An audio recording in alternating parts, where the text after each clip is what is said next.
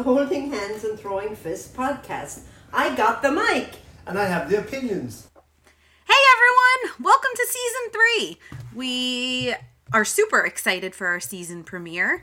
We have a few changes this season. I think a few additions after took a week off, obviously, because we had production meetings for Holding Hands and Throwing Fists every day. I think we have some great ideas for this season. And hopefully with those new additions, we'll also gain some new fans this season. Yep, we're making big changes. Hopefully season 3 is a charm. I don't know if that makes sense, but you get the idea. Yeah, it does. We're still live from Fight Island. We're here. It's exciting. It's also a little boring because there's only fights once a week and we're trapped in our hotel room the rest of the time. But thank you again to Abu Dhabi, the country, and all the UFC staff for making everything really functional and working well. And thank you to my Kindle and Libby for keeping us occupied in our hotel room with books. Yeah. And thank you to my employer for letting me work remotely. Because Holding Hands and Throwing Fists isn't paying all the bills just yet. Just yet. This episode of the Holding Hands and Throwing Fists podcast is sponsored by Bud Light Seltzer. There's no better seltzer drink in the world. Ding, ding. So let's recap. We're going to rewind a little bit for our first 2 recaps. Bellator from October 3rd. Sinead Kavanaugh won. Kiefer Crosby lost, unfortunately. Charlie Ward won. And our boy, James Gallagher, won. Whoop, whoop. Whoop, whoop, whoop. UFC also had an event on October 3rd. It was a relatively light card, but some honorary winners and shout-outs go to Carlos Condit, who won. First one in a long time. Congratulations. Jermaine Durandamy won, and she called out the champ, Amanda Nunes, again. And Holly Holm won, looking the best she has in a really long time. So, whoop, whoop. Yeah. This past weekend, Bellator also had an event. It was like sort of anticlimactic because it should have been super exciting because Bellator is the first MMA promotion to host an event in France. But the card was kind of and fucking Bellator does this pretty regularly. And it's not just when it's international. It happens a lot. They have like 2 cards in one night. And they promote it as 2 different cards, and they did the fucking same thing this weekend, and then it's so confusing because you're like, wait, is it tonight? And they'll have one main event, but then have another card that also goes to main event. It's silly. It makes no sense. Anyway, Kieran Clark beat Jean Ndoye. That's a fun name to say. I know. I should find out if that's how you pronounce Your it. boy Nadoy. Your boy. Well, your boy lost. Timothy Johnson beat Chuck Congo, which was a main event. And Michael Page beat Ross Houston by unanimous decision, which was another main event on a different card on the same night. Just doesn't make any sense. Just doesn't. All right, UFC also had a pretty big weekend this past weekend, October 10th. Just some of the winners that I want to shout out were Joaquin Buckley just became a household name by beating Impa Kasanganeni. More on that later. Edson Barboza looked great beating Makwan Murakami. As you know, Makwan Murakami is on my list of some of the best names in UFC or MMA today, but Edson Barboza proved that has no weight in the octagon by beating him with relative ease. And Corey Sandhagen beat Marlon Moraes. Cool. Yep. So let's get to one of our big changes. Of season 3? Of season 3. All right, you want me to take it? Yeah. So, yeah. Just like how in MMA, people will fight a different amount of rounds depending on the week and the event. Basically, the headliner will fight 5 rounds.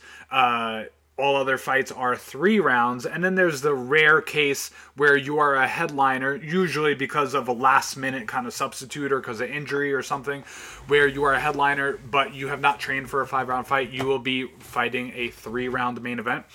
We are going to use our own judgment as veterans of the podcasting MMA game now in season 3. And we're going to toggle back and forth between top 3 and top 5. So sometimes there's... Brain is exploding right now. Friends, I hope you're all okay. I really hope you're not driving listening to this. That would have fucking knocked you off the road. A warning for that. But basically, the whole reason behind it is that some lights, honestly, are just a little light in the MMA media kind of circus. And we rather give you 3 banging rounds instead of 5 rounds. So, babe, let's start off our top 3 stories of the week.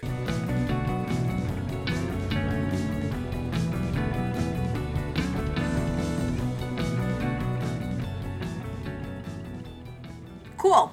Number 1 in our top 3 is Corey Sandhagen. We already mentioned he won against Marlon Moraes with a TKO. I think he definitely is worth shouting out, especially because last time he fought, I wasn't rooting for him because he was fighting our boy Aljo. But now that he's not fighting someone I love, I can root for him again. And I really like Corey Sandhagen. He looked good. He controlled the whole fight. It means he's back in contention for getting eventually a title fight. Obviously not before Aljo, but that's okay. 2 things I want to say. 1, I just remembered now, I like him because he made it his mission to stop using so much paper towel. And George is awful. He's awful. I should make him empty his pockets right now. He usually has a minimum of 3 crumpled up paper towels in his pocket. That is just wrong. So I like him for that. Second thing I wanted to talk about is, happy as I am that Corey won, potential early stoppage. Silver Fox may have gotten in there a little fast. I don't think Marlon necessarily had a chance to fight back. And so I feel a little bad for Marlon. So, I took a little sneak at the production show notes during our production meeting, which I guess is when we're supposed to be doing that stuff. So it's not sneaky at all. It's not sneaky at all. It's doing your job. Yeah, I mean, I would never do that to you. But I found this tweet from Mark Goddard, who's the ref. It wasn't Silver Fox. And he said, people... It was? I think, because, well, listen to the tweet and you make your decision. People take face value what they think they know. They never see the aftermath. Marlon, unable to stand, accepting and thankful of the stop. We can always let a fighter take a few more, but it's us who have to live with that, not Twitter. You just got to tune out that noise and nose. Okay. But I will say that I agreed with you when we saw it. We were like, was that maybe early? Did it need a little bit more time? But I guess Mark and Marlon didn't really contest it at all. He didn't contest it, but he did say it was a potential early stoppage. But I think this is healthy conversations to have. See, is it healthy? Is it not? I don't know. As you go to number 2, I'm gonna see what's in your pockets. I don't have. I just changed my pants. Shut I don't have up. any paper towels. It's rare. We'll do a little. All right, I'm gonna Pretty rare. check these pockets during the week and get back to you all next week. All right. Corey Sandhagen won the main event in stunning fashion, but we gotta say who really stole the show on. Wait, Corey Sandhagen won the main event? Yeah. Yeah, it was him. Okay, I got confused because Edson Barboza fought that night too, and he did great. Yeah. But Joaquin Buckley stole the show. Stolen. Saturday night. So he basically threw a kick to his opponent. Opponent caught it. Pretty normal. You see it happen all the time. It's taught in beginners Muay Thai classes. You catch the kick and then either strike back or trip and sweep or whatever. Well, Joaquin Buckley then turned his caught kick into a spinning heel kick to the face straight, knocking out his opponent immediately. It is like the ultimate Instagram clip of all time. Definitely. People went nuts. We first found out about it because so Joaquin Buckley doesn't even have like a Wikipedia page. He was fighting on the early prelims. He's a relatively young fighter. People don't know anything about him. If you say that you know about him, you're a liar, frankly. Or like his mom. Yeah. And we were actually eating dinner. We missed the prelims, but we had, thankfully, our Queens correspondent Andreas calling us all the way from New York because we were busy, in the media room trying to eat something real fast before the main card got started. And he said, "Do you guys see that? We had missed it because we weren't looking at the screens and we were just paying attention." We could have been there for the number one KO in UFC history. Well, that's what I wanted to lead this into next, babe. Oh dear. What do you think about it? I mean, it was great, right? But people are calling it the greatest of all time. I don't think I know enough to call anything the greatest anything. So, I don't know. There you go. I don't know. I say I don't know just because I don't know if it's the most meaningful. It wasn't the biggest fight. It wasn't... I don't know. I think it's the most special in recent history. It's special. Sure. But yeah, I think what you said is meaningful. It's okay, it didn't lead to anything except some extra money. Yeah. So Joaquin was awesome. He seems like a really, really nice guy. Oh, good guy alert! Good guy alert. He was getting interviewed by our friend Karen. Karen, I love Karen. Yeah, like the real awesome Karen, not like this negative Twitter Karen that everybody keeps throwing around. No. So she was interviewing him when Dana came over and talked to Joaquin. He started to tear up a little bit and was super happy. Dana White, the president of the UFC, was saying that he was getting texts from everybody saying that he should not only get the $50,000 bonus, but he should get the full $200,000 bonus that was allocated to all the fighters because it was that great. So I don't know. Give our friends a little taste of what he sounded like here, would you? Boom. Oh, no, you're going to make me cry. So I always talk about... All right. I mean, how could you not root for a guy like that? What a cutie. Good luck to you, Joaquin. And you have a super cool name. And just to say that, it wasn't something that came out of left field. He told Karen, he's like, I've practiced this 1,000,000 times. Yes. Super cool. So number 3 on our top 3, I have to rewind back to James Gallagher, who won 2 weeks ago. It was an important fight in that James and his opponent Cal Ellinor were slated to fight 4 other times, and there was a lot of trash talking, so it was important in that way. And also, people think James is a little too hyped up and he's the next Conor, and so people were sick of hearing him talk because he's also a little arrogant, and so he was not really talking at all before this fight, and so it was just totally different James. And then without a crowd, it made it even different again and less important in some ways, but it was important. And so when he won by submitting Cal Ellinor towards the end of round 1, it was a huge deal. And James, who purposely went out of his way to not talk trash, to not be all over social media, was back to his normal self in the post-fight interview. And he had a lot of really great post-fight quotes. But my personal favorite, and I think yours, I think we were laughing, was when James Gallagher was asked who he wanted to face next. And he said, them all! Give me anyone, everyone, and a big bag of money, and I'll fight any fucking one of them. Oh, what a great quote! Yeah. He's a young guy, only 23 years old, taking over the Bellator scene. I think everybody in the media is saying now that he needs to take a step up in terms of opponents that he's fighting. And yeah, sure, we're gonna ride the James Gallagher train all the way. We don't. We're supporters. We're here. Totally. We're not judging. But gotta say that he's. Sorry, lost my train of thought again.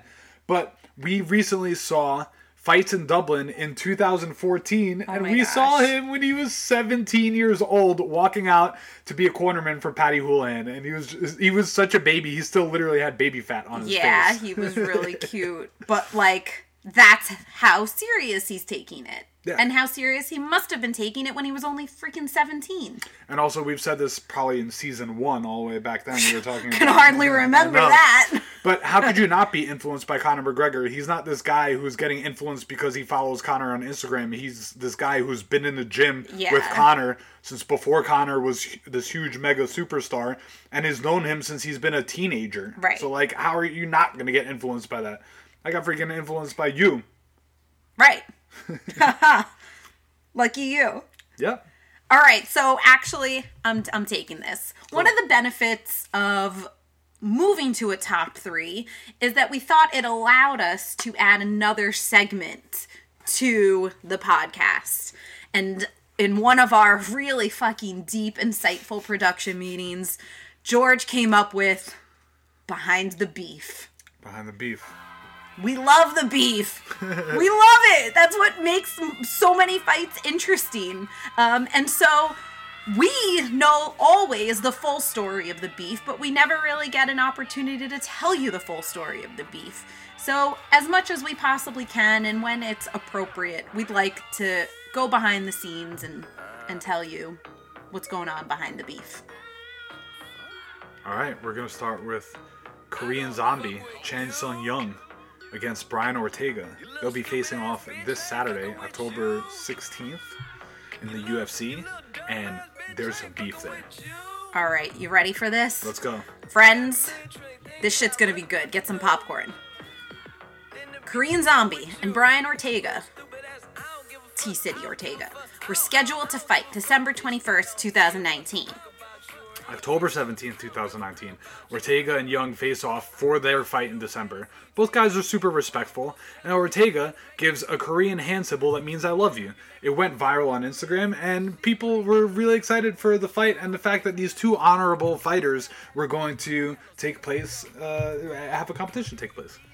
However, on December 4th, 2019, just weeks before the scheduled fight, Brian T-City Ortega had to pull out because of a torn ACL.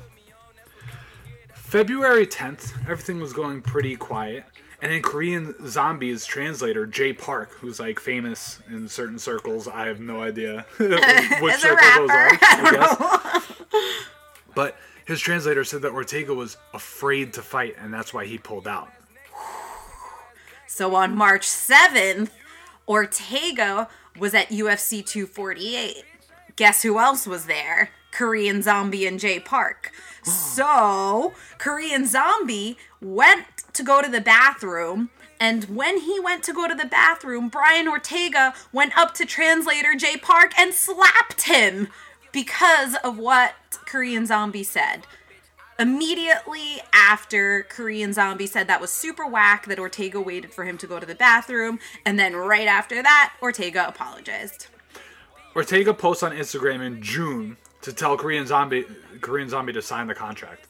Korean Zombie then posts, I'm sure you're aware why I can't go to the States at this time. If you would come to Korea, I am ready even in July. Otherwise, stay calm waiting for me. And then Boom. We were given 2 gifts on August 19th. The first 2 gifts, actually, were Matthew and Thomas were born. And then the third gift was, it was announced that a new fight is scheduled between T-City and Korean Zombie for October 16th.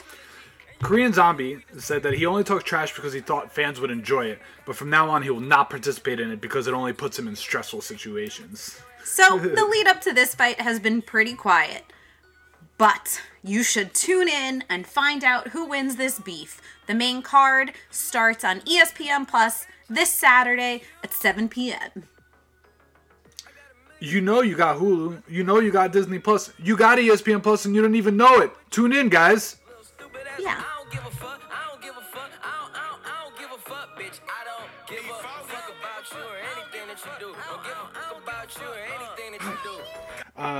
Last thing for episode 1, we didn't mention this at the top of the episode, so we just got to bring it up.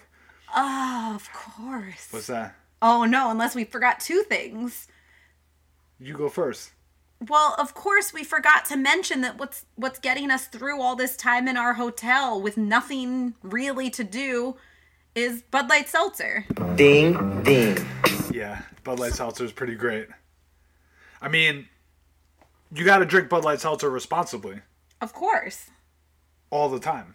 And if you're in a hotel room, how much more responsible can you be? Let me tell you what.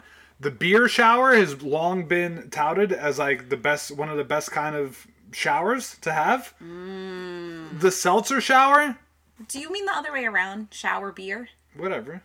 Because beer shower, I'm picturing like beer coming out of the faucet. Yeah, so I'm taking seltzers out of the faucet and bathing myself in them. Excellent. It's great. It is great. And then we also got to change up, or let you guys know about the change up in how we are labeling and numbering our podcast for season 3. Go ahead. Roman numerals! We just did straight up 10 episodes in season 1. And then season 2, we followed an alpha system from A to Z. Now we're doing Roman numerals. I love it. So clean. Looks good. Yeah. Stick along for the ride. This episode was brought to you by Buffers Blazers. Follow Buffers Blazers on Instagram for all things fashion and fighting.